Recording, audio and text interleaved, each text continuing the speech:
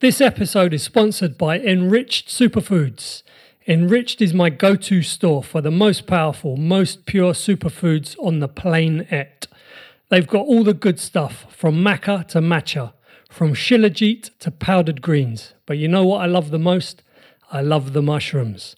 Now, I know what most of you are thinking. Get on with the show, right? But I know what else you're thinking. You're thinking, how can I get better at strangling people? Us jiu-jitsu guys, we're all the same. We want to be better. We want to be badder. Well, being better requires two things: learning more stuff and being able to execute more stuff. And Enriched has got you covered with what I'm calling the White Basement Jiu-Jitsu Super Stack. First is lion's mane mushroom to supercharge memory, focus and clarity, and even better, give a neurotrophic boost, literally helping you grow new jiu-jitsu brain cells. Now, a jiu-jitsu super brain is all well and good, but if you can't execute on the mat, then it don't mean jack.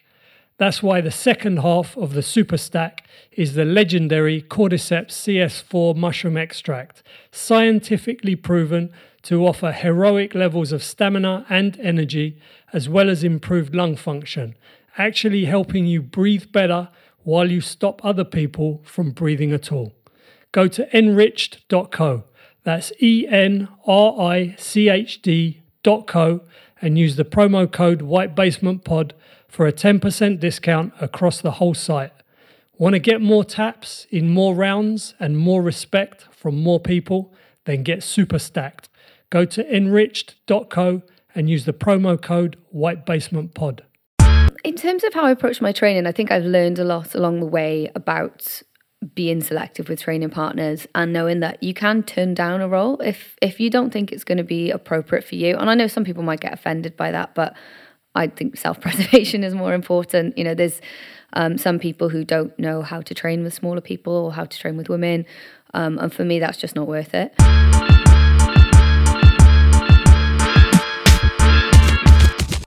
Hey guys, welcome to another episode of the White Basement Podcast. Today I am joined by Emma Pursey. She's a Brazilian Jiu-Jitsu competitor and teacher who most recently won the IBJJF European Championships in Paris at brown belt.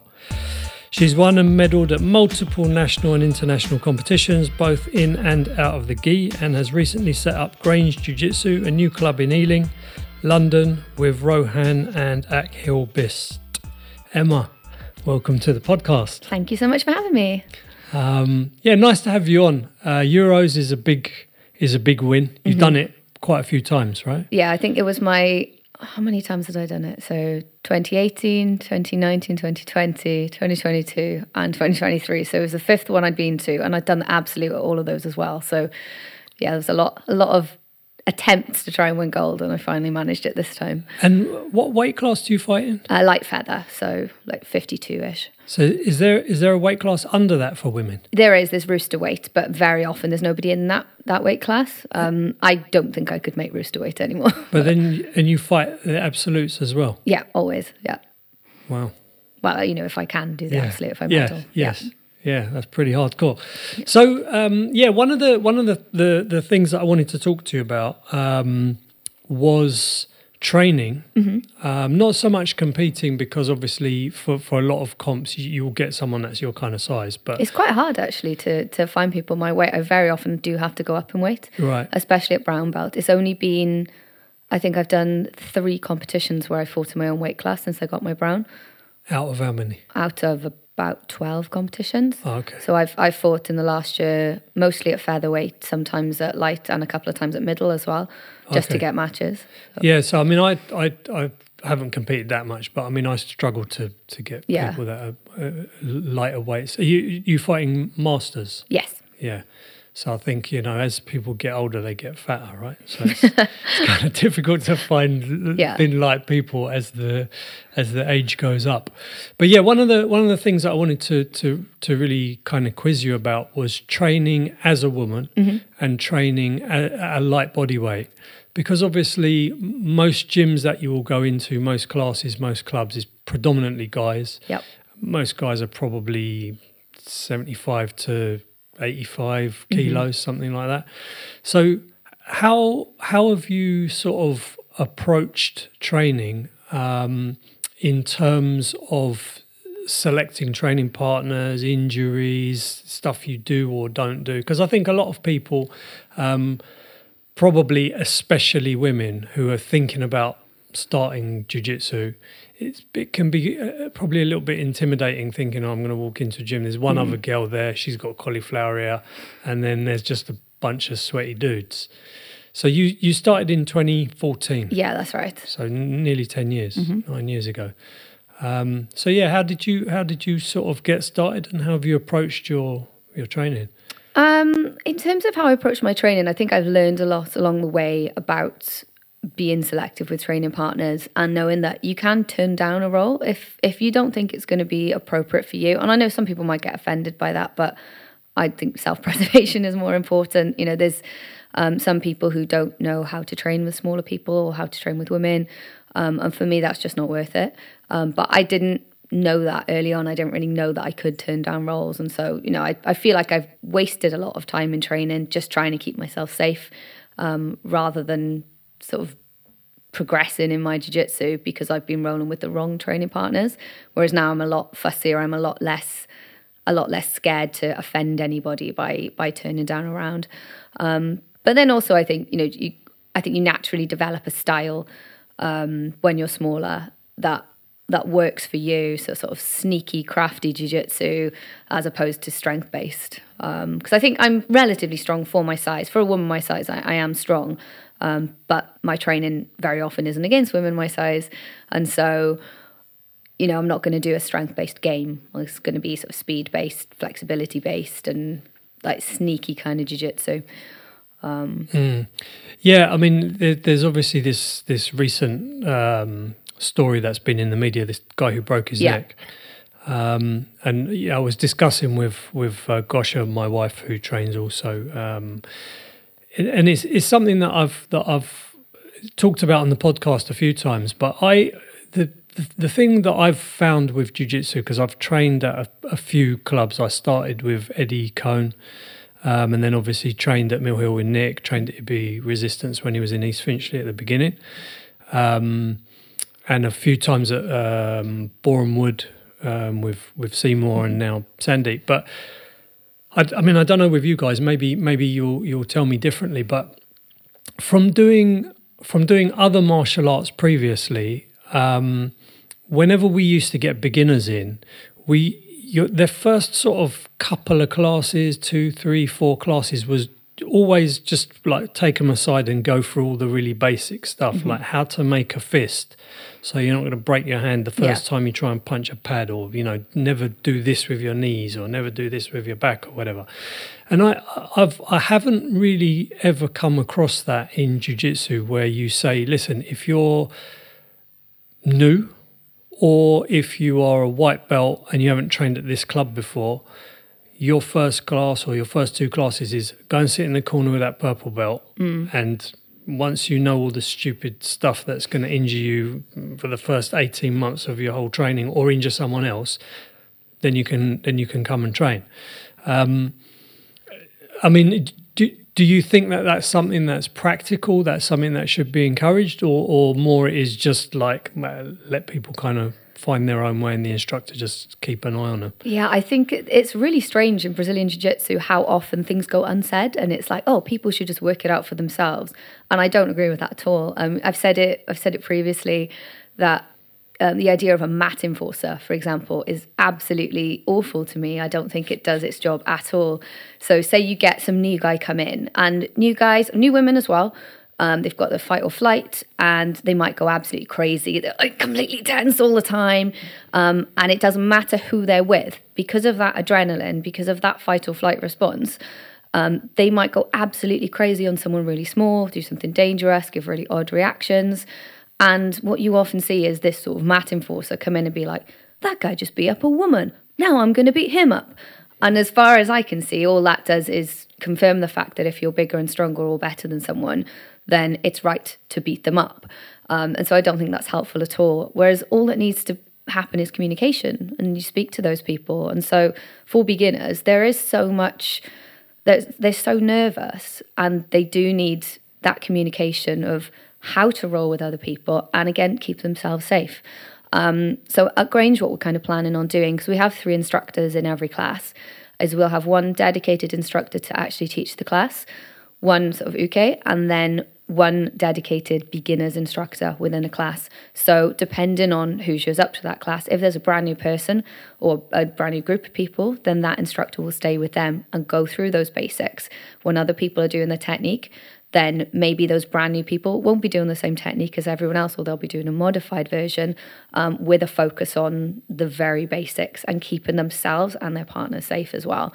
So something we're quite excited to do, from day one, is kind of have that dedication for beginners. Yeah, if you sort of build that into the way the club runs, I think also the kind of benefit that you get is that everybody who comes up, training with you will take on that kind of mode of training where, there's a new student, you guys are on holiday, so there's only one instructor for that class, and they'll just say, I'm going to go and sit in the corner with this new person and look after them, make sure they're right, because that's the culture of the club. Of the gym.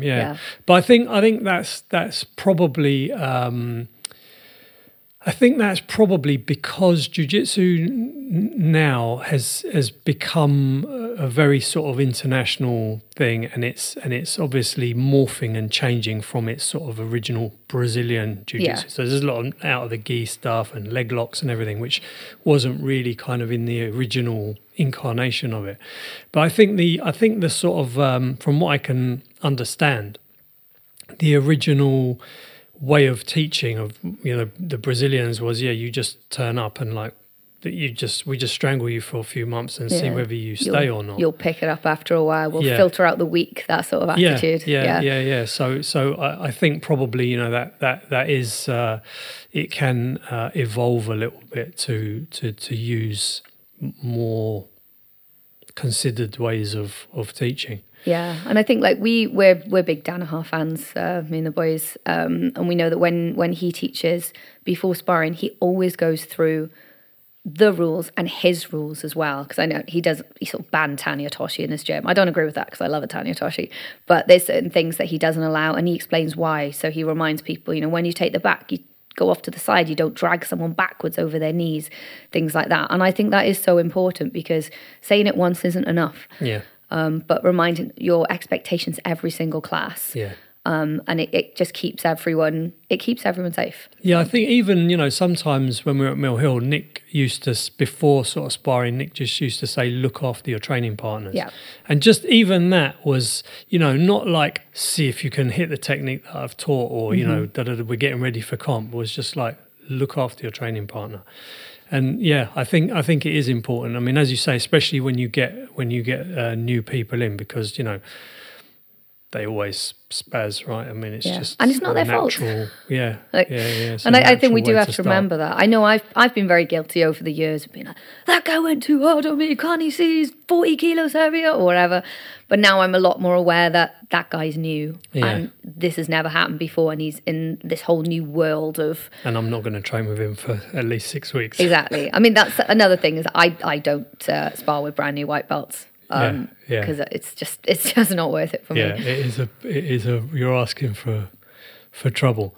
Yeah. So in terms of your selecting training partners, do you so if you, let's say you have a class where you've got there's a big group of people, and you've got guys and girls that are at lower level, similar level, higher level, similar weight, a little bit heavier, would you tend to just sort of try and pick up the people that are closest to who you would face in competition, or do you actually look for, no, I'm going to sort of try and work this against someone a bit heavier, or I'm going to practice this against... I don't necessarily look at going heavier. I always try to prioritise rolling with lighter people, just because even if someone is like a lower level...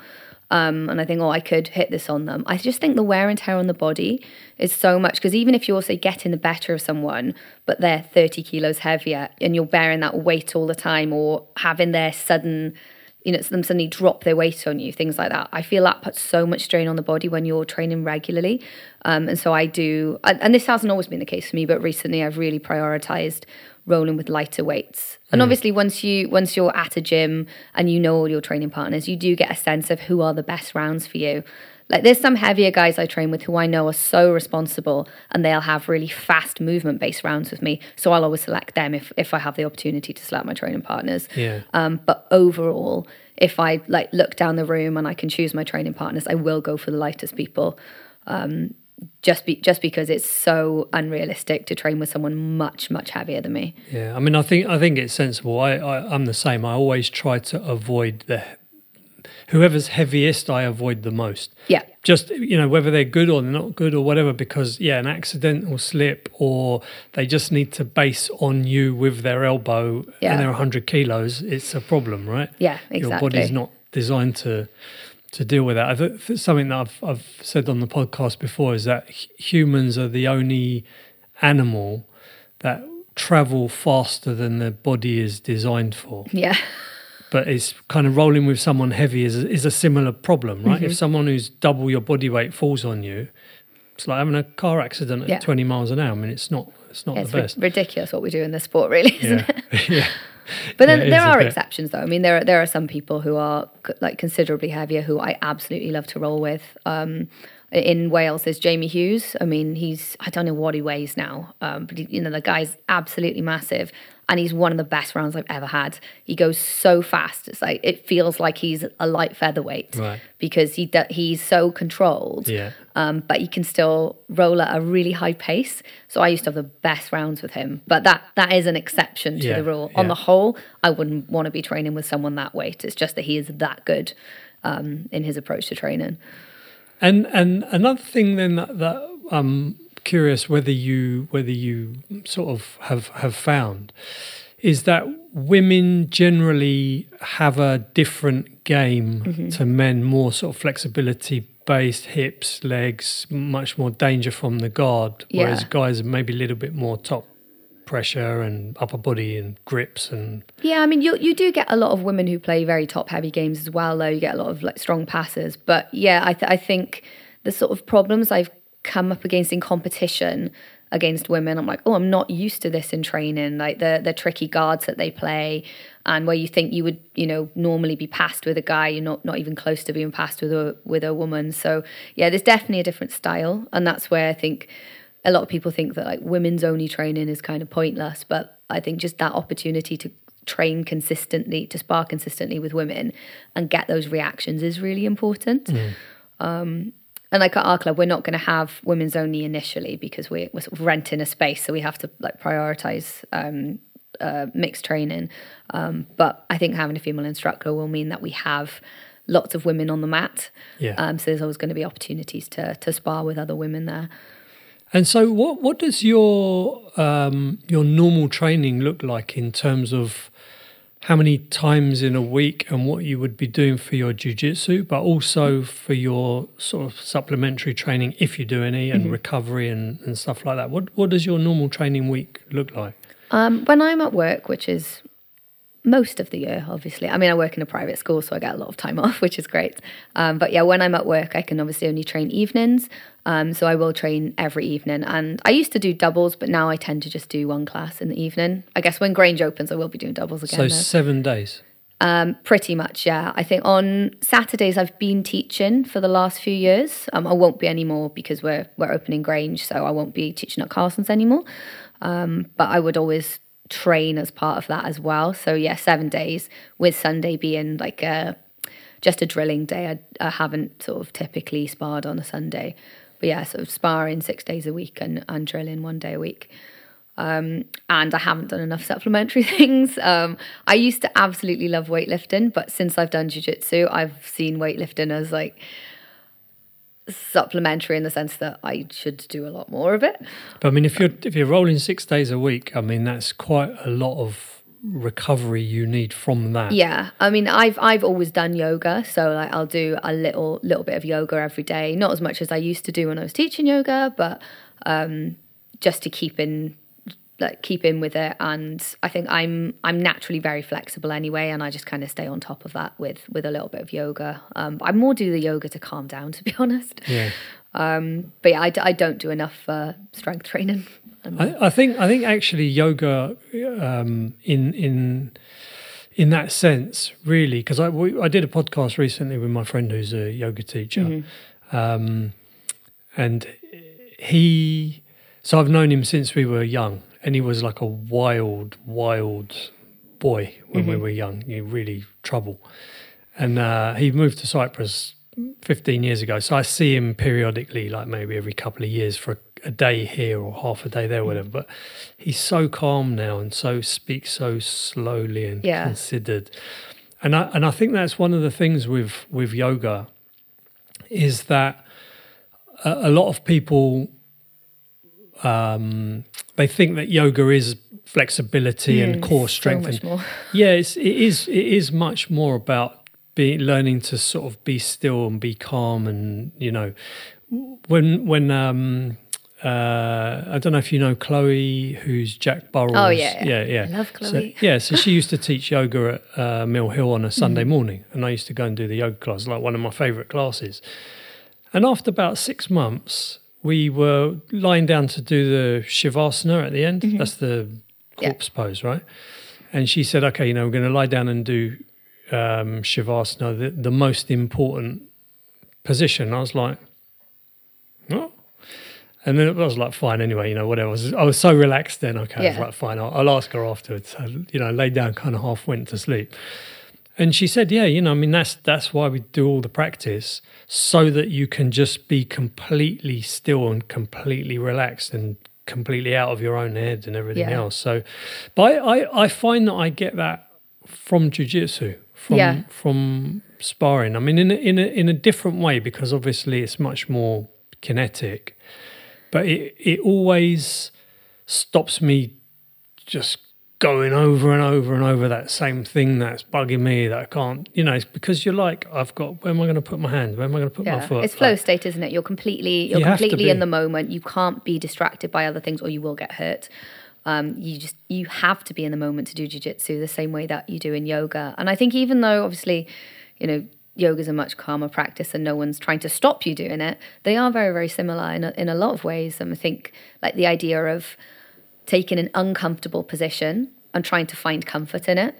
Like that's how I've always approached yoga, is that, right, this is initially uncomfortable. How can I do this enough until I find comfort in it? And I find that with jiu-jitsu as well. It's like you want to turn positions of discomfort into positions where you can attack someone from them, like, right, I'm dangerous from anywhere. And I find them very similar in that kind of aspect. That's an interesting way to look at it.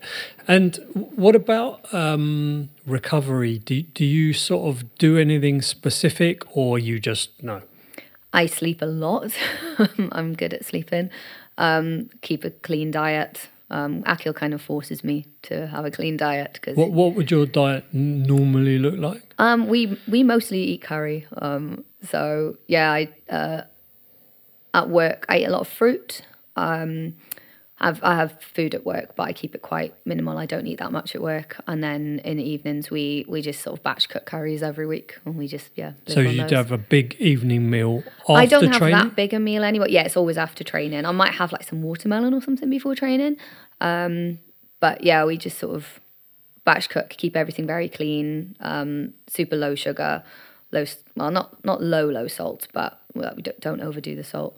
I just don't overcomplicate it really. I'm sure I could like look more into nutrition, but I find what I'm doing is working for me. So yeah, I think as well, you have to have something which is sustainable as well, right? It's fair enough saying, right, I'm going to start eating 7 meals a day and these macros, and for 3 weeks, it's going to work. It's not going to happen, right? Yeah, so you need something that's consistent. And how does your training change building up to competition or bigger competitions? It would if I had the flexibility to, but because I do work full time as a school teacher, I don't really have the flexibility to do that, and so I just have to train. But would you change like what you're doing within the class? Would you sort of say, actually, can I pull someone aside and I just want to go over this, or you just know? I haven't really. I've just tried to change my focus in a class, like in rounds. So depending what type of competition, like if I've got a show coming up that's sub-only, then I'll play with the sub-only mentality in training. And if I've got an IBJJF competition coming up, then I'll treat rounds. I'll sort of choose the rounds, probably the ones closest to my division. So whether that's a 62 kilo white belt, blue belt man, or a smaller girl, then in those rounds I'll be like, right, treat this as a comp round. But you can't treat every round as a comp round, so I'll kind of select those. So it's more my sort of mentality in sparring. And then with drilling, like I drill with Akil a lot, especially on the weekends. And so we'll sort of cater it to, right, what do I really want to do in this competition? And like focus our drills on that and really up the intensity with those drills as well. And so what kind of drilling stuff would you drill sort of like a whole pattern, say from engaging all the way through to where I want to set? That's something I really like to do. And in the women's classes that I've been teaching, that's I very often do that. I'll do it as the warm-up. I'll say, right, do your A game starting from a guard pass. So you'll do a guard pass into some sort of transition to a submission, and then you do it from the guard pull. So you're like pull, sweep, and they can kind of choose what they do. And so sometimes we'll do that, and I actually don't know what I'm going to do. I'm just going to feel out either his reactions or what do I feel like is my A game at the moment. So I kind of just let it happen and then just drill that over and over. I found that's been actually really beneficial. It's where I've become quite creative with jiu-jitsu as well, drilling like that. But then other times we'll just like to get warm, we'll do 10 minutes of like passing footwork, just to get really, really fast with the passing. Yeah, because I only rolled with you once at Ibis, but it was very like, where are you going? It's like all over the place. But I think as well as being a smaller person, and I think a lot of the time in sparring, if I'm not sparring as like a comp round, so if it's someone who is bigger than me or stronger than me, I think this is just training, then I'll just go with it. And I'll just keep moving and do like wild transitions. And sometimes it'll be something I've never done before as well. So I do like to be creative with jiu-jitsu. And do you would you sit down after class and kind of chew over in your head or write notes or whatever about stuff that's happened, or you don't really need to? Or if I write notes, I'll never see them again because I've got like 36 notebooks and there's no consistency with that. But yeah, we do like to talk about what we've done a lot. It's something we do a lot at Carlson's actually. You'll just sit on the mats afterwards. Someone might say, oh, can I grab you? Can I look at this? And obviously I'm really lucky because I've got Akil to do that with as well. But yeah, and if he's not in training, I'll probably message him afterwards and say, oh, this happened in this round. I managed to do this, but I'm not sure how. And then the next day I'll try it on him and try and work out what my reaction was, what that person's reaction was. So I do like to reflect on rounds that I've had and like certain exchanges within them. And can you talk a little bit about, because you compete a lot. So have you competed in other things before you started training jiu-jitsu? And why did you get into jiu-jitsu? Oh, that's a funny story. I'll answer that one first. So I started jiu-jitsu completely by accident. I was teaching yoga at a sort of commercial gym, one-to-one gym, and there was an MMA class there. I was not interested at all. I'd never been interested in combat sports, and especially not MMA. I just thought it was violent. But the MMA instructor started coming to my yoga class, and he was really nice. And I thought, oh, do you know what? He's supporting my class. I'll go and support his because he's doing women's only MMA. And I thought it's just a fitness class, and it wasn't a competitive MMA class or anything. And I enjoyed like doing a bit of pad work, a bit of bag work, and I really liked the people there. And then I went to India for a month, came back, and was like, oh, let me go to MMA. I've missed all the girls. And I was so jet lagged, I got the wrong day. And I turned up at the gym and it was a jiu-jitsu class. And I was just too polite to leave. And Ash Williams was teaching it. And I was just like, oh, it's a little bit like what we do in MMA. It's that grappling stuff we do at the end. So I just kind of joined in. And then he was like, oh, come back on Thursday. I was like, okay, because I just do what I'm told. And in my head, I was like, I never chose to take up this sport. And then I went on Thursday, and Chris Reese was actually doing a seminar there, and I absolutely love Chris Reese. And then the following week, I just went back. I was like, well, it's all the same people who do MMA, and this is all right. And that week, Ash said, everyone in this room needs to sign up for the Hereford Open. So I did. And he was like, oh, I didn't mean you. You literally just started a week ago. But yeah, I didn't really ever decide to start. And even when I was going to those classes and when I entered the Hereford Open, I was still just kind of doing it because it was just a class that was on at my gym and it was something to do in the evening. But I don't remember ever making the decision to sort of commit to this sport at all. It's probably an easy way to start is accidentally rather than having a preconception. For sure, because I think especially I've been doing like inductions at Carlson Gracie for the last few years for women, and so many of them come in, they're like, oh, I've been looking at this for the last 2 years and I haven't had the guts to actually do it, and it's like such a big step to go into the dojo. But for me, I never had that, because that dojo was where I taught my yoga classes. It was like where I used to work in that gym, so it was like I cleaned that dojo every day. So I never saw it as like a big step to go in there. I just kind of accidentally went in one day and fell into the sport. So. And did you compete at that Hereford Open? I did, yeah. After how many classes? It was after 2.5 months, I think. And how did it go? I did not win any fights that day. I had a lot of fun. I think I had 2 or 3 fights that day. And I think we were all, it was all of our first competition. I think Charlie Simpkin was in the division and everyone else was like relatively new to jiu-jitsu. And we were all brand new to competition. So no one knew how to score points or anything. We were all just a bit clueless. And I remember in my first fight, we both stopped when a timer went on someone else's mat.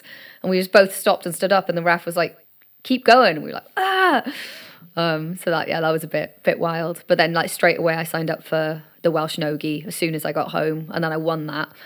So after that first comp, you knew I like competing? Yeah. I want to do this. And I think I was annoyed that I hadn't won as well. And I know you asked earlier that I didn't answer. I've always competed. Whatever I've done, I've competed in, because I used to play football. So, you train in the week, fight play on the weekend. And so it's really sort of natural. I wouldn't want to kind of train something where you don't get to compete. I'd feel quite strange not being able to test myself. Yeah.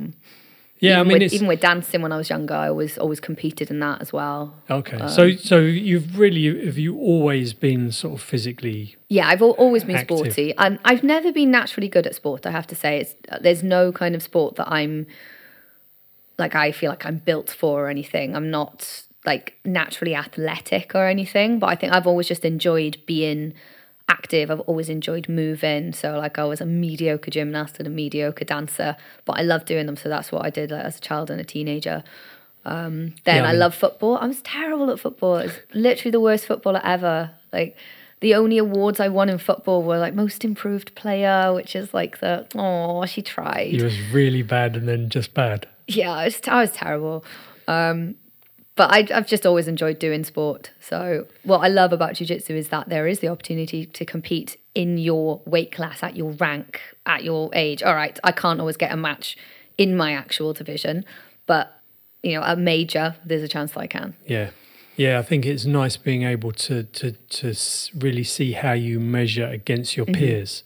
Yeah. Against someone that is actually your size, age, experience level. Yeah, and I think it makes training more fun as well, that I don't treat training as my competition. So I don't sort of go to train and think, if this person gets the better of me, then I'm going to sulk about it all night, because it is just training. Yeah. And so that's where you learn, that's where you tap, that's where you make your mistakes so that you then don't make them at competition. But even if you do make them at competition, you learn from that as well. Yeah. I mean, it's the whole thing is just an experience, right? Mm-hmm. It's just a path that you're on, going through. And in terms of like traveling for comps, so Euros is in Paris now and used to be in Portugal. Yeah, and it was in Rome last year. And have you thought about doing the World Championships? I've done World Masters a couple of times, or 3 times. Where's World Masters? That's in Vegas. Oh, that is in Vegas. Yeah. The World Masters and the non-Masters. No, the normal Worlds is in California, I believe. Right. Yeah. But both US. And how was that with Really the time good. difference? I had so much fun. You don't get jet lag going that way, or if you do, it's not bad. But I went with the same group of girls 3 years in a row, and we went like 5 or 6 days before, so that we were completely acclimatized. And it's such a great tournament. I think because it's Masters as well, everyone's a little bit more chilled out. And I remember the first time I went there, looking around, and because I'm not a good loser. No, I don't think anyone's a good loser. I lose a lot, and I'm not good at it. But I used to be like, every time I lost, I'd be like, I'm a fake blue belt, or like, I don't belong in this sport, I want to quit. And then I'd immediately sign up for another competition. But I remember going to World Masters, and they start with the black belts there, which I think every tournament should do, so the black belts can then coach their students without worrying. Yeah. And I just remember looking around, and it's such a chilled atmosphere there because everyone's older, everyone's been doing this for so long. It's not adult worlds, so no one's taking it. They're taking it seriously, but not like, you don't get that crazy intensity that you get at an adult competition. And I just remember looking around, and there was, I think, 21 or 22 mats. And I thought, half the people on the mats right now are losing. And 90% of people probably more than 90% of people in this room are going to lose a fight today. And I was like, and that doesn't make them any less of a black belt. And I just remember that realization for me. I was like, no one's judging you when you compete. You're just a little blue belt. Like, just have fun. And I had so much fun at that tournament. And so you done that 3 times? Yeah. I never made the podium at that one. It's the only major I've done that I haven't made the podium at. But I've won quite a few fights there. I got quite a few submissions. They're just massive divisions. So what? How old are you? What I'm 35. So Masters 2. Masters 2. And so did you fight Masters 1? That was Masters 1, yeah. For those 3. Yes, I suppose as you get, Masters 3, Masters 4, even there the divisions will get smaller. Yeah. Yeah. And also as you go up the belts as well, like the blue belt divisions are always absolutely deepest, huge. Right? You've got like 30 to 40 people in the women's divisions, which normally you wouldn't get, like even at the Euros, like you don't get big divisions like that. But then at sort of brown and black belt, there'll be divisions of 5 or 6. Yeah, I think when I went a couple of times to the Euros, but I think maybe the second time I went, the blue belt adult lightweight or whatever, it was like 98 people or something like that. Remember, when you're looking through on the whatever. I swear blue belt is like the most intense competition as well. The blue belts are so pumped. I'm kind of past that now. Yeah. It's nice to get through that and come out the other side. Yeah. But you do have to kind of go through that fire, right? Because you have to be on that blue belt for a couple. Yeah. How were you, like 2-3 years? I was 3.5 years at blue belt. Yeah. So you've got to sort of stay in that real shark tank because you're sort of at that level where the good white belts will still get you. Yeah. And that's really bad. Like, they don't even have a proper belt and I'm still getting tapped. Yeah. And then the purple belts are their game is too advanced. Yeah. So yeah, blue's tough. Yeah. Blue's a tough belt. So how have you found, on that note, that your jiu-jitsu or that your training or that your mindset has changed through going through the belts? Are you conscious of things that are different or not really? It's just been a blur. I guess in a lot of ways. You just constantly evolving and adapting, aren't you? And like I said before, I think when I was a white belt, I sort of had this idea that I had to prove something as a woman. Like, oh no, guys can go as hard as they want on me and I don't care, I can take it. And now I'm just like, no, thank you. I don't want any part in this. So I think that's where maybe... the continuum from unconscious incompetence all the way through to conscious or unconscious competence is like that little continuum. And I think I just became more consciously incompetent as I went on, and I realized where I'm not going to be able to compete with certain people, and I'm okay with that, and sort of let that ego go a little bit. I don't think I even realized how much of an ego I had as a white belt. But yeah, just being able to let that go, I think, has been the biggest change. And thinking, right, if some massive guy hurts me in training, it's just not worth it. Like, just tap or just don't roll with him in the first place. It doesn't mean that I'm any less of a brown belt for a 95 kilo white belt to get the better of me. Things like that. Yeah, I think there is certainly that kind of I don't know if pressure is the right word, expectation, let's say that, if you walk into a gym and there's a purple belt, they're going to be able to deal with all the blue belts and white belts. Or if there's a brown belt, likewise, anyone that's at a lower grade is going to give them no trouble. And it is unrealistic, once you've been training for a bit of time, you do realise like that there's certain people that they're just going to smash you. Yeah. It doesn't matter how good you get. Yeah. They're getting better as well, and they're just going to smash you. And you do. You have to kind of accept that and just embrace that as part of the. Yeah. And I think one of the hard things for a lot of people is when someone starts after them and overtakes them. And I think I learned really early on that some people are just exceptional, and that it doesn't make you any worse for them to progress fast. So I was really lucky because when I started, Fionn Davis was one of my teammates. She later became one of my coaches. And so I always had, one of my very few female teammates was, someone who then became the best in the world. And so I always knew, look at the rate she's progressing at. I'll never progress at that rate. She only started maybe 6 months before I did. And she's just on a completely different level from day one. And then at Carson's, I've trained with Marina. And, she was a white belt when I was a blue belt. And she overtook me so fast. She's just like an incredible athlete. And I don't see that as like, oh, she's progressed. She overtook me. Oh, no, I must be really bad. I'm just like, wow, some people are just amazing. And that's really cool. And as a coach as well, I think it's really nice to see when your students progress quickly. And like some of my white belts can like, I don't want to say give me a hard time, but they making things harder for me. And like, that's so exciting for me. I'm like, man, they're becoming good training partners. It's really cool. Yeah. Yeah. I mean, I always try to just compare myself to other potential versions of myself. Like I think, if I wasn't training or if I wasn't doing this, that's or I was eating really badly, it's like, well, I would be in a worse condition that I'm in. So I'm quite happy with, with what I'm doing, with where I'm going. Yeah. So talk a little bit then about deciding to set up a club, because it's quite a big step maybe. And I think also it's you're sort of taking on, obviously there's 3 of you guys doing it, but you're sort of taking on then a little bit of responsibility of, right, we're going to sort of carry the torch for jiu-jitsu forward and have our own students.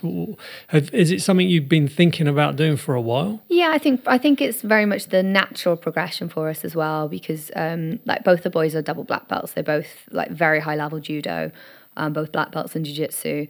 And Akil doesn't have a sort of career outside of jiu-jitsu. He wanted to be a high level competitor, but he's just had so many injuries. They thought, right, I need another focus because this might not happen. Like, being realistic, it might not happen for him, his run as a competitor, just because he's been so unfortunate with injuries. And he and I have both been coaching for years now. And so it just seemed kind of natural that we would create our own project, because, we're really grateful to Carlson Gracie London for giving us the opportunity and the platform to coach. But at the same time, we want to do things our way. With our kind of values and our approach to jiu-jitsu, and even down to things like the marketing and the websites and all those things. Like that's an exciting little project for us. But yeah, I think we've both kind of been surprised how much we've enjoyed seeing other people progress. I mean, I'm a teacher. That's my day job, so it's kind of natural for me to do that. But I've been taken a bit aback by how much I've enjoyed going to a tournament as a coach and taking my students and like taking joy in their joy when they win, or like helping them to fix things when they've lost. It's something I didn't really expect to enjoy that much in jiu-jitsu, but it's really, really taken me by surprise how much I've been enjoying that. So yeah, I think with Akil's kind of position, and then the fact that his brother and I are both, at that stage in jiu-jitsu where we want to do more coaching and we want to kind of have our own approach to it as well, it was just natural that we would eventually set up a club. And you said that's going to be 4 days a week initially? Initially, yeah. Evening times? Yeah, Tuesday to Friday evenings, combination of gi and no-gi. The boys are really no-gi focused at the moment, but obviously they've got so much experience in gi as well. I'm a little bit more gi focused, but I do kind of bounce between the two.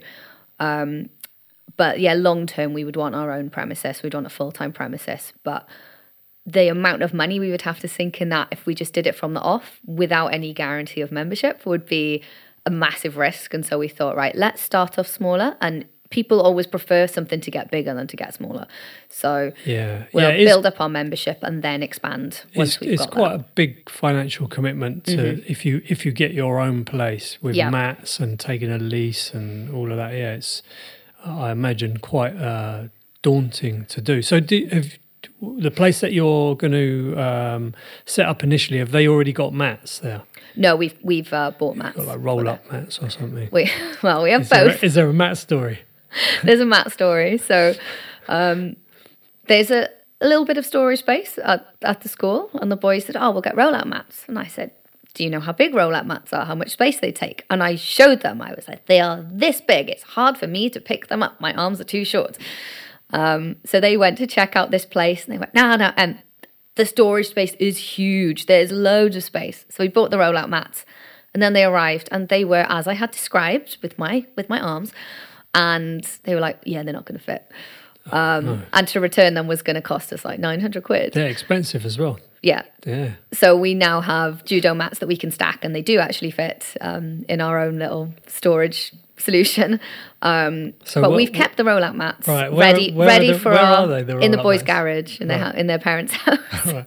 So no car in the garage anymore. Well, they didn't keep a car in there anyway. They actually just kept their own mats in there to train on. They just had a little training space in there. So, but I'm like, their garage now symbolises our long-term plans, because we eventually want double the size, so we can have the roll-out mats and the judo mats when we have our own premises. How big is the hall that you've got? How much space? Oh, it's massive. I don't know the actual size of the hall, but we're gonna. I think it's 50 square meters of mats we have, and that the hall is absolutely huge. So it's a really nice facility, actually.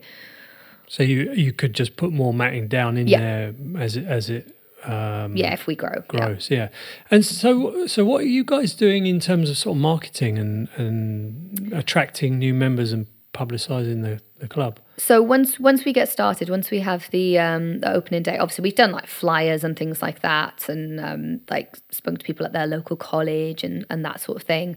And we've also got a lot of people who work in the area who are kind of spreading the word amongst colleagues. But we've got Richard Presley from Attack the Back come into our opening to do some content for us, and he's given us some good pointers on sort of social media presence and the best way to approach that. But that's something we're really excited about doing as well.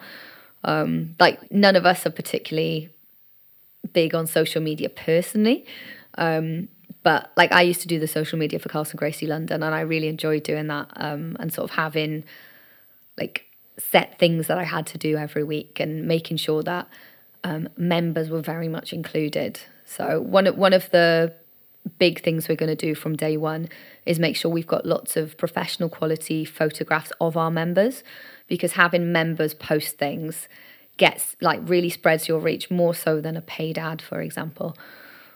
So you'll just have like a DSLR and be taking snaps during classes? Yeah, I mean I've done a lot of jiu-jitsu photography over the years, so I can do a bit of that. But we also have I don't know how to describe him, a media guy. I'm going to call him a media guy. We've got Richard for the first month, but then our friend has like a videography business that he's setting up, and so he's going to be doing a bit for us as well. And he's a photographer too, so yeah. So will you be putting little video sort of tutorial? Yeah, sort of mini things, mini reels of escapes. Flashy things, fundamentals, like just little bits. Yeah, it's good fun, right? I'm really looking forward to doing exciting that part of it. I think, and I really like to see what Ross Nichols has been doing at London Grapple, where he's got his little sort of second career as an actor or a face actor going on. Like I really love all that like funny stuff that they do there. But I think that's organic as well. I don't think that's something you can force. Yeah, I guess you just have to sort of see where it goes and where you get engagement, and then just kind of. And I think really involving our members in it as well will be a big part. Cause I think the members make the club, and so at the moment we don't know exactly what that's going to look like, and I think it'll be really nice to see how that evolves. Have you got? Can people sign up already? Yeah, we've got a few. Yeah, so you've already got a bit of a membership Yeah. building. So we got a couple of full members, and what a lot of people from Carson's are going to do, because they're not going to leave Carson's, and we wouldn't want them to. You know, we are still Carson's lineage and everything.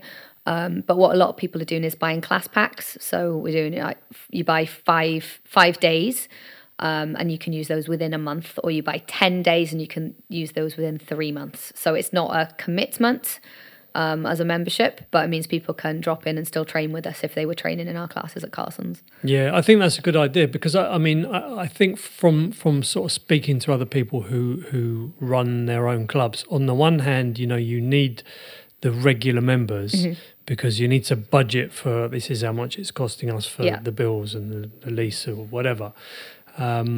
But then it does make it sometimes a little bit prohibitive for people that can't quite commit to coming that much, but do want to come once a week or twice a month here and there. And I think that's what we're seeing with Submission Grappling Club, Owen O'Flanagan and Sylvia's gym. That a lot of people, because they're so high level and their teaching is just off the charts. So a lot of people are doing drop-ins there, doing drop-ins there. Just whether it's once a week or once a month, just to go and train with them. Yeah. And I think that's, I might be wrong, but it looks to me like a lot of their income is coming from that, because people want to go and train with those guys, but it's not their club, or it's difficult to get to for whatever reason. And so I think it's something that seems to be happening a lot more in London. And I think the cross training that we're seeing in London at the moment is really exciting. I think it's really, really positive to see the really high level guys go into Owen's gym, go into London Grapple Collective, and, you know, getting rounds in with one another, but also doing their own projects at their own gyms. Yeah, it does. I'm not really super deep into the jiu-jitsu scene in that way, but it does seem like that kind of crossover is happening more and more, which, you know, really I think can only be a good thing for building a really kind of powerful network of people. And I think for the top British athletes as well, it's really important that they're training together. You know, it always happens in judo. Why wouldn't it happen in jiu-jitsu? And I think as well in London, what we're seeing with these newer gyms, like the ones I've just mentioned, is pulling away from the sort of big affiliations. So whether that be like Gracie Barra, Carlton Gracie, even RGA, I suppose, that you've got the more independent gyms and there's not that, Creonte kind of attitude. Yeah. And it's really nice to see. And like, I love to, when I'm on holiday from work, I love to like drop into those gyms and catch up with people and get some rounds in. Yeah. Very nice. And what else do you do outside of jiu-jitsu, or are you jiu-jitsu consumed in every sort of work and train? I mean, at the moment, you know, jiu-jitsu is my priority and it does take up most of my time, but I would say I'm like a jack of all trades, master of a very small handful. You don't still play football? I do. That's one thing I do not do. And like sometimes at Carson's they play football as a warm-up and I have no part in it. I'm like, I quit football for a reason and I'm not playing it with a bunch of 90-kilo men in an enclosed space. No way. But no, I'm a musician, so I play the violin and the piano. And again, that's something that's sort of a bit of a flow state. I can just do that without. So again, I do that more for relaxation rather than performance or anything. Like when I was younger, I was, you know, competitive in music, but I kind of burned out with that. Sensing a theme. Yeah. But I actually didn't like that. I didn't like that music would be competitive. I just like doing it for the relaxation element. So like now that's what I do it for. And so you still play both piano and violin? Yeah. Oh, very nice. We went and saw recently, I think it was called the Arla Quartet. And my wife booked us a little surprise concert for one of the things we did for my 50th birthday it was somewhere in London, I forget the hall. But it was just, I think, two violins, a viola and a cello. Yeah. And they did the Hans Zimmer music, just nice. Acoustically. It was amazing. I mean, I've got a friend, school friend who I'm still in touch with, who's a really, really good violinist. But that to me still sounds like violin. Whereas this thing we listened to, it's hard for me to describe what it sounded like. It was incredible. Was really good.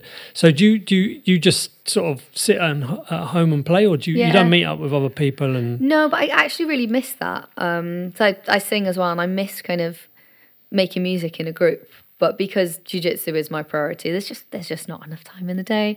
But like I do a bit of music as part of my job as well, because I teach 4 and 5 year olds. So like there is a music teacher that comes into school, but I kind of help with those lessons as well. So you just come, I've got my violin with me. He's always saying, "Oh, bring it in, and we'll do a duet, and we'll perform at the school concert, things like that." Does he play? Yeah, he plays the piano and the cello, so he wants to do like duets and things with me. You haven't done it yet. No, we are going to do one soon though. But like I said, I just don't perform that often because it's not my priority anymore. I just play for myself now. I did play at Daniel Strauss's sister's wedding last year though. Just the violin. Yeah, I played violin when they walked in. Yeah, just did their music before, just while the guests were congregating, and then them walking down the aisle and everything, and then because it was a Jewish wedding, I did the wasn't a jiu-jitsu themed. Nah, she didn't do jiu-jitsu. Oh. But no, that was fun. What about training in terms of ways to improve your speed of learning, stuff that you've picked up along the way? Because I think a thing that certainly that I struggled with at the beginning, and I think a lot of people, I mean, probably a lot of people find it along the way anyway, is that you have like these long sort of periods of time where maybe you feel like you're not getting better, you're not really getting anywhere, you kind of turn up and train and nothing much is happening.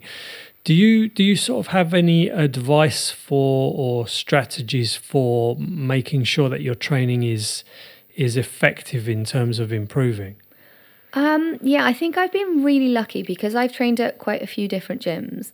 And seen different styles of coaching as well. So I think a big part of it is your training environment and the way that the instructor formats the class. I think there can be some formats that you almost have to fight against the format in order to improve. But so the best I've seen was at CF24, which is now 24 Jiu-Jitsu with Bryn Jenkins, and he just had an incredible way of structuring a class, and his actual technical instruction is brilliant as well. And so I've kind of picked up good ways of formatting a class and actually teaching. I can't say I'd do it as well as him, but I've kind of got a lot of really good ideas from him and from other coaches as well. Of course, I've trained with so many different coaches. But as an individual, I think taking ownership of your training is so important. Like we watch a lot of instructionals and drill them, but you do have to have the time to do that as well. I don't watch as many as Akil. He's really the instructional guy, but we very much use like what we've learned from instructionals to inform our training. But with my students, when it comes to that sort of plateau, I always say if you're at a plateau, it means you're about to break through something. Or if you're having really tough rounds, if you're finding your jiu-jitsu is not working, it's probably because you're trying new stuff and it's going to click soon. It's not because you've gone backwards. I remember Dara O'Connell used to say to me, you cannot go backwards in jiu-jitsu. All your training is in the bank. And even if for whatever reason your sparring is not quite working at the moment, it's all still there and something is about to click. So I always kind of remind the girls that in women's class, if they're saying, oh, I'm really, really struggling at the moment, oh, I'm just not doing well, I'm like, something's coming. You're like, you're about to evolve like a Pokemon. So. And so what is that sort of format in terms of how you would like to structure a class? I mean, I think there's a lot of ways you can do it, and I very much have competition in mind when I'm structuring a class. That I don't ever want someone to come to my class and have a competition in 2 weeks and think, oh, I didn't get enough out of that. But like the general structure that we're going to have at Grange is we've got the warm-up is jiu-jitsu specific. So it's not running around the room or playing football or playing dodgeball or anything like that. It is jiu-jitsu specific. based usually on wrestling or judo, because the guys are so high level with that. And so we'll do a stand-up kind of warm-up. Then we'll do the specific jiu-jitsu technique, whether that's stand-up or on the ground or the transition between the two. Then there's the pressure testing phase, which is slightly different to positional sparring. It's where you just get certain reactions from one position and you're looking at a very specific goal. So it's using the technique you've learned that day with resistance, which you sort of build on, and then positional sparring. So where you're starting from that position until there's a score or a certain position, and then free sparring or open sparring, whatever you want to call it. But then we've also got lots of other little things that you can add in. So if, for example, someone's going to compete, we'll do no score rounds, which is where it's a shark tank. You're in for, say, 6 minutes. Every minute a fresh person comes in, they're going absolutely wild to try and score on you, and all you have to do is not get scored on. So it's basically last minute of the fight and you're winning. And so it's getting into that sort of competition mindset rather than kind of mindlessly doing a 5-minute round or an 8-minute round or anything like that. It's like, right, I've got 1 minute to make the right decisions. And what I find when I do those kind of sessions sometimes we'll do that for the whole session with the girls. And what I find is a lot of questions come up about point scoring. And it's like, oh, who would win in that minute? And so then I can use my sort of experience as a referee to explain to the girls what decisions they should make. And so it's keeping it quite sort of cerebral as well. It's that it's not just go to war with somebody, but you're actually thinking about what decision I would make depending on the time left and the score in the fight. And so when you do those the no score rounds, you're basically sitting on the mat and the next person just jumps so on you top could of do you. it. So you could do it from guard. So I might say, right, I will say, do you want to play top or bottom? And then the second challenge, I don't always offer them this, but sometimes I say winning or losing. So you could be losing every minute. So you have to score, but that's tiring. Right. It's more fun the other way around, just because the person coming in can go absolutely wild if they're losing in the scenario. Yeah. But it's that, and that's just one example of how you could do it. But the idea is having scenario-based training. And surprisingly, it takes the ego out of it as well. So you don't just get people playing their A game when they come in. Say, right, you're going in to help this person. It's their shark tank. You can do whatever you want. And if you get scored on, it doesn't matter because you're losing anyway. You've got nothing to lose. And so it really turns into a team building exercise. Everyone's always absolutely exhausted by the end. Everyone learns a lot from it. And nobody kind of leaves being like, oh, that person really got the better of me, because that's not how it's set up. But that's just one example of the sort of competition-based stuff that I've been doing in my classes so far, and that we'll continue to do at Grange as well.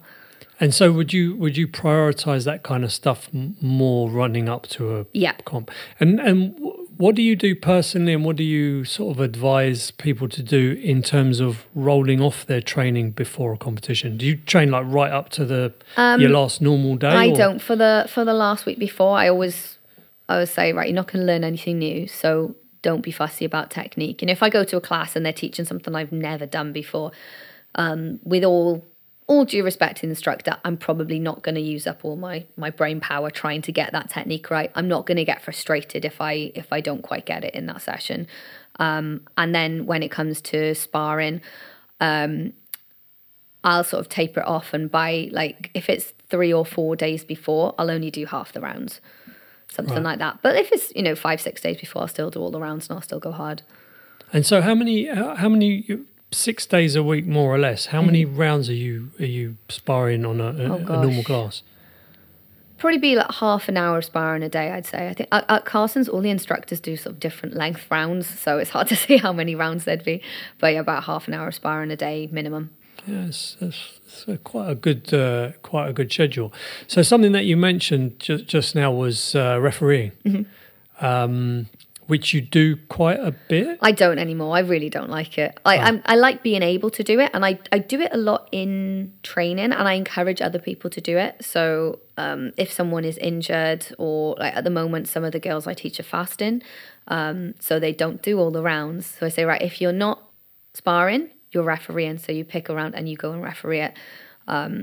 Yeah, so I mean, one of the things that was kind of what I was going to ask was whether you felt that, because the rules and the scoring obviously is different under different rule sets, but certainly for IBJJF can be sometimes a little bit confusing as to what is a sweep or is not, or is an advantage, or they didn't get it or whatever.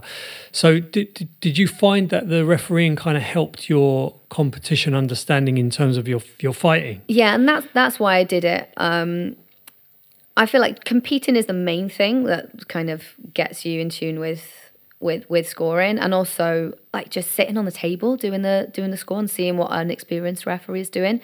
That really, I think, will consolidate the idea of scoring. But yeah, I think it's a combination of refereeing and competing that for me is, I'm just a nerd anyway. Like I love the nuances of the rules, and like sometimes something will happen in a round and I think, I don't know how I'd score that, and I'll like replicate it and then send it to an experienced referee and be like, how would you score this? Because I think even the best referees are going to make mistakes, because it can be really, really fiddly, the scoring system. But I think everybody should know how to referee if they're a competitor, because I think you should never have any doubt about what the score is or what the score should be. Yeah. I mean, I remember when I did, because I didn't really want to compete. I just wanted to start training, because I'd done a lot of kung fu when I was younger, and then I stopped because I started working. I was too tired, didn't have time to train. Then I had various injuries and wasn't really. It was just kind of played a bit of five-a-side. Didn't really like that, and was doing this and that. And then once I got back to Ibis and to Mill Hill, I didn't plan to compete at all. I just, I was like, I need something that I can just sort of get stuck into. And then I just decided to go to the English Open, because at the time I was having like loads of kind of health anxiety, just general stress of life, whatever. And was having like all these weird like muscle spasms and thinking, I think I'm going to have a heart attack, and went to the doctor. They're like, oh Jesus, this guy's back again. But I thought, right, I'm going to just go and compete, like fight or die. If you're going to have a heart attack, go and have it at the comp. That is the slogan at the English Open as well, isn't it? Is that what it is? Because it's run by Fashiru, and it's fight or die. Yeah. So that was literally so I entered at the last minute, and I just remember like getting there and thinking like, I don't really know like what the rules are. Yeah. Because Mill Hill, was like a big club, a busy mat, so it wasn't, unless you sort of actively went and asked someone, look, can you run me through all of this and that? So I didn't really have a clue what was going on. And even when I went to the Euros, because I did that one, and then I was like, oh, this was all right. I'll do, because that's November, something like that. And then I thought, I'll do the Euros in January. Yeah. So I remember going to the Euros, and again with Gosha, with my wife, and she said like, oh look, there's a green score, a red score, and a yellow score. What are they for? I was like, I don't know. I was like, I better ask Nick like what they're for. And he's like, yeah, this is like fouls, this is points, this is advantages, or whatever. And lucky, because I won on a foul against me. Yeah. But if I hadn't have asked him, I would have thought, shit, I'm losing. Yeah. This guy's got 2 red risk points. You didn't need to. Yeah, exactly. Yeah. So that's definitely good advice for people who are kind of lazy like me. And learn the rules. It really helped me at the Euros actually, because like for some reason my last few fights, refs have made mistakes and then called the points back. So at the English Open, the ref made a mistake, did not call the points back. He gave a sweep to my opponent when there was no sweep. And I ended up losing on an advantage, I think it was. And I was livid, because it should have been my first win at brown belt, because I didn't want to fight yet at brown belt at that point. And I was so angry. I was like, I'm never going to let that happen again. But I mean, that wasn't on me. That was on the ref. But then at the Euros, we double guard pulled and I came up for the advantage. So I'm winning by 1 advantage, but I think you can never rely on that. And I had Danaher's words in my head of, for every 99 fights, or for every fight that's won by being overly conservative, 99 more are lost by being overly timid. That was the word he used. So I was like, you've got to go all out. I was like, just go for it. So anyway, we double guard pull. I was winning by an advantage. Then there was a bit of a scramble where she went for a submission. I ended up on top. He didn't give her the advantage, which I thought was wrong, and he gave me 2 points. and I saw the points on the board, and you can see me in the video. I'm like scooching around to look at the points on the board. And you just see my face. I'm like, no, I don't have 2 points. The ref's messed up. So I thought I can sit here for the next 3 minutes and win, because I felt like she was never going to sweep me from the position. But I was like, he's going to call those points back and he might give her an advantage and then she's going to win by decision. And I had to do all of that in my head. And then I just went all out and I ended up getting the armbar. But I think if I weren't so experienced as a competitor and knowing the points as a referee as well, I probably would have thought, play it safe, win by 2 points in advantage. Whereas actually the ref did then call the points back as I went for the armbar. And her coach was going absolutely mental about it because the ref gotten it wrong, but I thought, well, I've tapped it, so it doesn't matter. Yeah. But that sort of thing, knowing that, you see so many fights where it gets to the end and the ref then calls the points back and says, no. So you can't always rely on the scoreboard even. You have to know the points and know that maybe the person on the table has messed up or maybe the referee has messed up and is about to change it. Yeah. So those little things, it can be the margins that either win you a major or not. Yeah. And so do you watch a lot of video of other people competing? I do. I'm a nerd.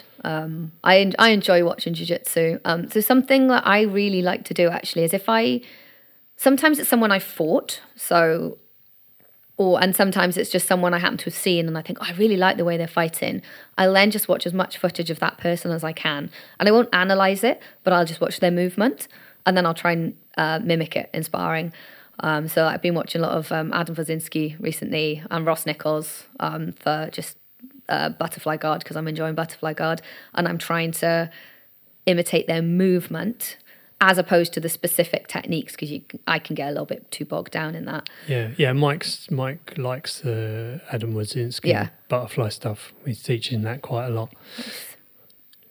Yeah. And one thing that maybe we sort of glossed over a little bit, but what about injuries? Have you had any? I mean, who hasn't? But yeah, I've had anything serious. And what did you do about it? I mostly had chronic injuries, or I haven't had many acute, just like dislocated toes and stuff as the acute ones. But so I've had like terrible bursitis in my knees that just will not go away. So there'll be sometimes I literally can't kneel on the mat, and so that's when you see me either pulling guard or like really working my speed passing. And like getting stuck in someone's close guard when I've got a bursitis flare up is absolutely disgusting. And then I have like my trap seize up a lot and it affects my neck movement. And when that happens, my hips get like, I get like a pinched nerve in my hip and things like that. So yeah, sort of typical brown belt injuries really. Had like a cyst in my wrist that comes and goes. So sometimes I can't use my right hand. But I think despite that, I've been lucky that I haven't had any really horrific injuries or any. I had one LCL. I don't think it was a tear. I popped my LCL, so I went like a month that I couldn't train. But I think I've been really lucky in that sense. Like Akil's had much, much worse injuries than I have, probably because he grew up doing judo. But yeah, when he gets injured, he's out for ages. So I do feel very, very lucky that, especially as a light featherweight, that I've kind of gotten to 9 years in the sport without anything too severe in one go. And do you see a therapist, like a physio, osteopath, anyone like that? I have an osteopath who I go to occasionally, and I was going to a chiropractor very regularly. Now I'll just go if I feel like I need a bit of a tune-up. I know we should all have more like massage and things, but again, it's fitting it in, isn't it? And I know I'm not good at prioritizing things like that, and I feel like until I feel awful, I won't do anything about it, which is not the right approach. Yeah, but I mean, I think if what you're doing is working, there's a lot to be said for kind of just taking that feedback from your weekly routine and saying, well, it's working well for me. Yeah. Don't necessarily need to change anything up. I think it's when, things are not going so well, then you need to kind of look at, all right, what can I do differently or better? And I think when I do get these like little flare-ups with my hips and things, I know that it's just down to not doing enough strength training. So that's something that I can fix myself relatively easily. And it's just making that more of a priority. And would you, if it's sort of strength training type of thing, would you be looking to go to a commercial gym, or you would just have some rubber bands or some kettlebells or whatever? training at Carlson's, we've got a weights gym there. And I think that's probably why I don't do it enough, because I'm like, I'll just do it when I go training. I'll just go early, or I'll stay late. And then I don't do it. Yeah. Or the gym's too busy and things. So I think I do just need to join a commercial gym and make it part of my schedule. And I think when we set up Grange now, that's what I will be doing. I'm joining a gym in Acton. So I'll just have like 2 days a week when I have to go and do that. But I do like it when I go. Like, I really enjoy lifting weights. Yeah. It's just the timing. Like if I don't schedule it in, then all I do at Carlson's normally is I'll just go in and I'll do 10 pull-ups and then I'll leave. I'm like, I've done my pull-ups for the day. That's not bad. Before competition, I'm better. I'm like 6 weeks before competition, I'll be really sort of, as in like a major competition, I'll be really disciplined with it. But generally, I'm not disciplined. So can you do proper pull-ups? Yeah. That's very impressive. Thanks. And press-ups as well? Yeah. They're easy if you can do pull-ups. Yeah. No, I'm like quite strong for my weight. And I always remember when I was doing weights for Dan Strauss once, and I think he was trying to compliment me. He was like, "You look so normal, but then you're strong." And I think he said, "I do not look strong at all, but I am strangely strong for my size." I watch his Instagram videos. They're ridiculous. Yeah. Have you seen the one where he uses me as a kettlebell? He does like the Turkish get-up with me. And then he picks up an anvil while he's holding me up there. Yeah, I did a Turkish get-up once with my niece when she was about 7. Yeah, that's as much as I've managed with a person Turkish get-up as well. Yeah, I was quite happy with that. I think I still got like a little video on an old phone somewhere of that before she grew a bit. I saw her 2 weeks later. I was like, yeah, no, can't do it again. Anything else that I haven't asked you that I should have asked you about training or other things? Let's have a think. Competition, training. Will you carry on training forever?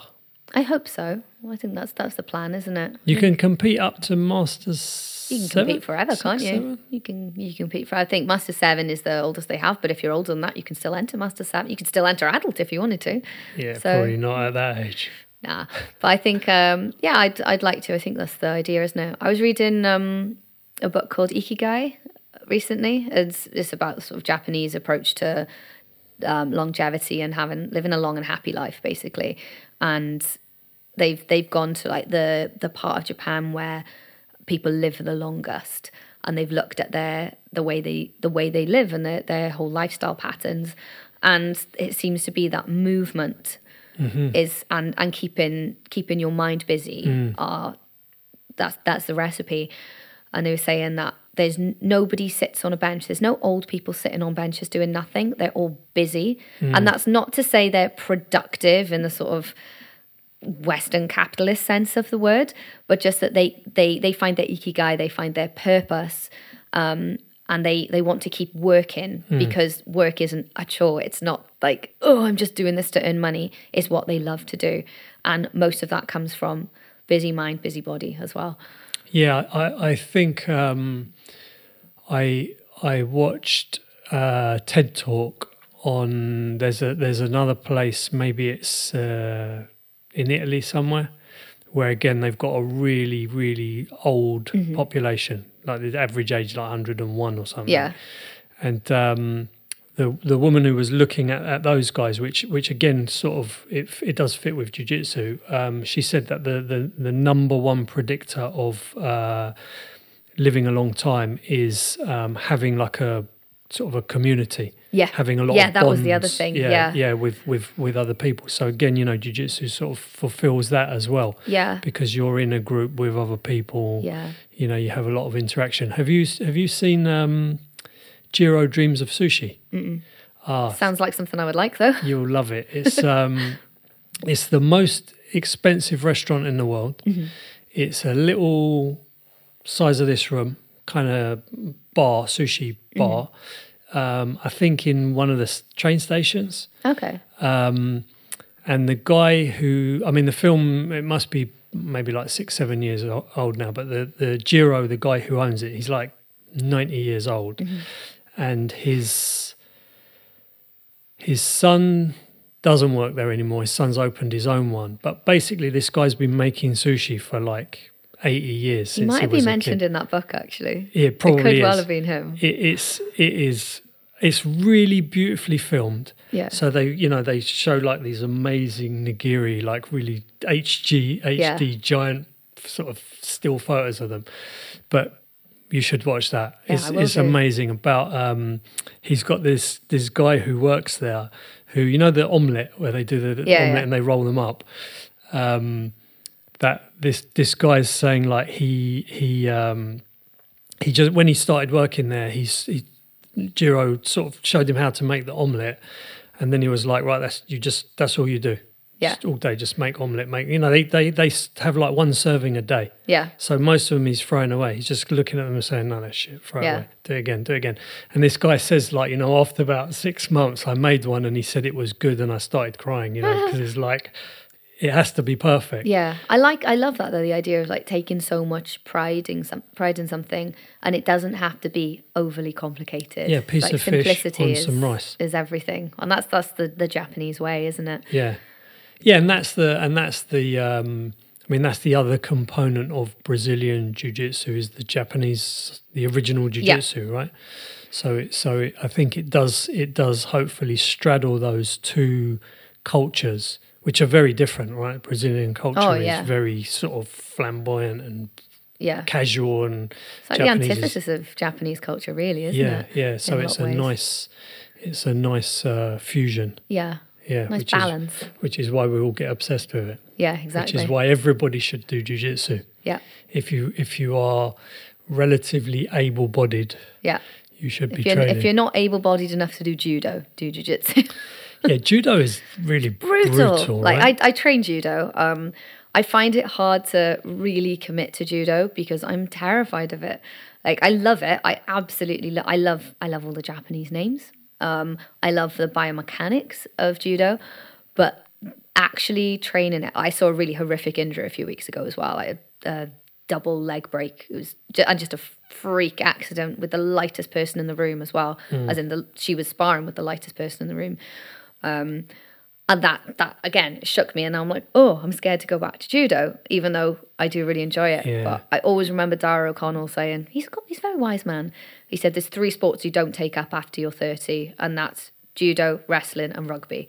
And I understand that because I feel like my body's just not conditioned for it, and it's very hard to condition your body for those sports after you turn 30. Yeah, I mean that's what I was going to say. I think judo is a young person's sport.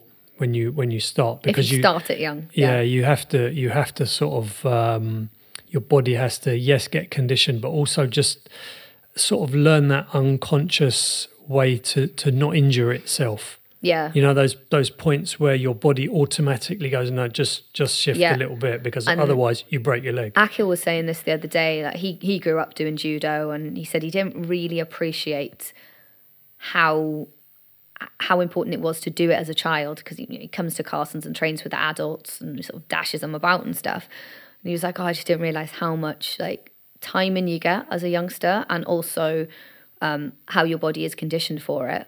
But also, he's also injured, and he said a little bit of time out of judo, all it takes is the slightest bit of mistiming and his knees popped or his hips popped. And then he's out of training for 2 months. And he said he did, I think it was Sumigeishi a couple of months ago, and he hadn't done judo since, because it just made him realize. And he still finished the throw, but he's like, man, the tiniest error in judo is a catastrophic injury. Yeah, that's the nice thing I think in that sense about jiu-jitsu, is that you should be able to keep training as long as you want. Yeah. Because you are quite supported on the mat once you get down to the mat. Yeah.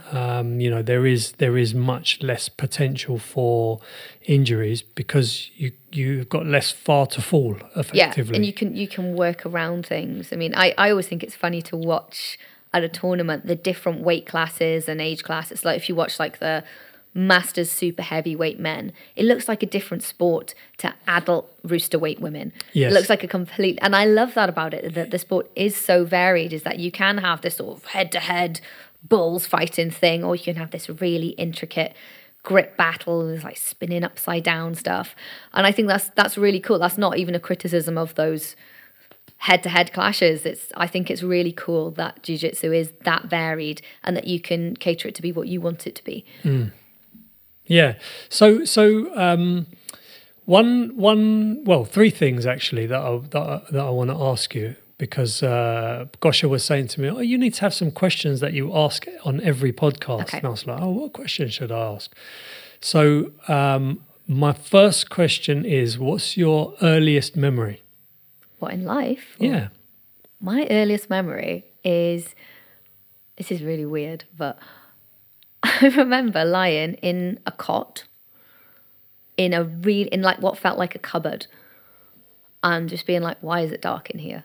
And I know that sounds really odd, but when I asked my parents about it, they were like, oh yeah, your first bedroom was basically a cupboard. It was absolutely tiny. So Like Harry Potter. It's like a real memory. I thought I'd made it up, but yeah, that's a real memory. That was the first real memory. Okay. Yeah, and I know that's like probably before I could even speak. I don't know. Yeah. So the second one will be an easier one. Okay. Hopefully. What's your favourite flavour of ice cream? Oh, that's tough. I love ice cream. Or brand or I mean, whatever. it depends on the day, doesn't it? It does. Like, it really does, whether you want something super sweet or not. I love mint choc chip, and I know that's controversial because some people think that mint is only for brushing your teeth, but I like mint choc chip, and I'm going to commit to that. And who makes the best mint choc chip? I'm going to say Joe's Ice Cream in Swansea. Shout out to Joe's Ice Cream in Swansea. Yeah. Okay, I'm going to look them up. I'll tag you on my Insta post. There's rival ice cream places in South Wales because there's a big influx of Italians during after World War II. So yes, there's a bit of ice cream war, and it's either Verdi's or Joe's in Swansea, and I'm Joe's going is edging for Joe's it at the moment. Okay, shout out to Joe's Ice Cream. And then my third question. I mean, maybe you can tell me. I'm torn between two. So one of them's obviously maybe more controversial than the other. So one choice for the third question is, if you could have one free kill. Oh. Yeah, which most people are like, oh, I don't want to commit to that. So then the other one is, what's the secret to life? Secret to life? Yeah. Oh, I got to go with Ikigai then, haven't I? Got to go finding your purpose, that is something that benefits the universe, that brings you joy, that you can make money off, should that be necessary for you. And what's the other thing? There's a fourth element that I can't think of. Are those the four that are covered in the book? That's what Ikigai means. And I don't think this is right, but I think something that you can do for forever, something you want to die doing. So, like actors say that they would like to drop when dead you're on old. stage. Yeah. Yeah, not on Tuesday. I mean, I'm convinced I'm going to die young, but really, yeah, I think it's good to accept that, because I think then you can live your life more freely. I don't want to. I'm just saying I've always been sure that's going to happen. Really? Yeah, I don't know why. Oh, okay. I remember when I was in India, going from the airport to the shala we were staying in, and you know what the roads are like in India. It was absolutely bonkers. And initially I was like, and I thought, I'm going to die on an Indian road. And I thought, I just want it to be on the way back to the airport, so at least I can have a month in India first. And once they'd accepted that, I was fine.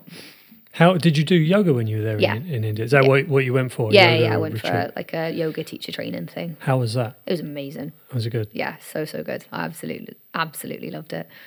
The birthplace of yoga. Yeah.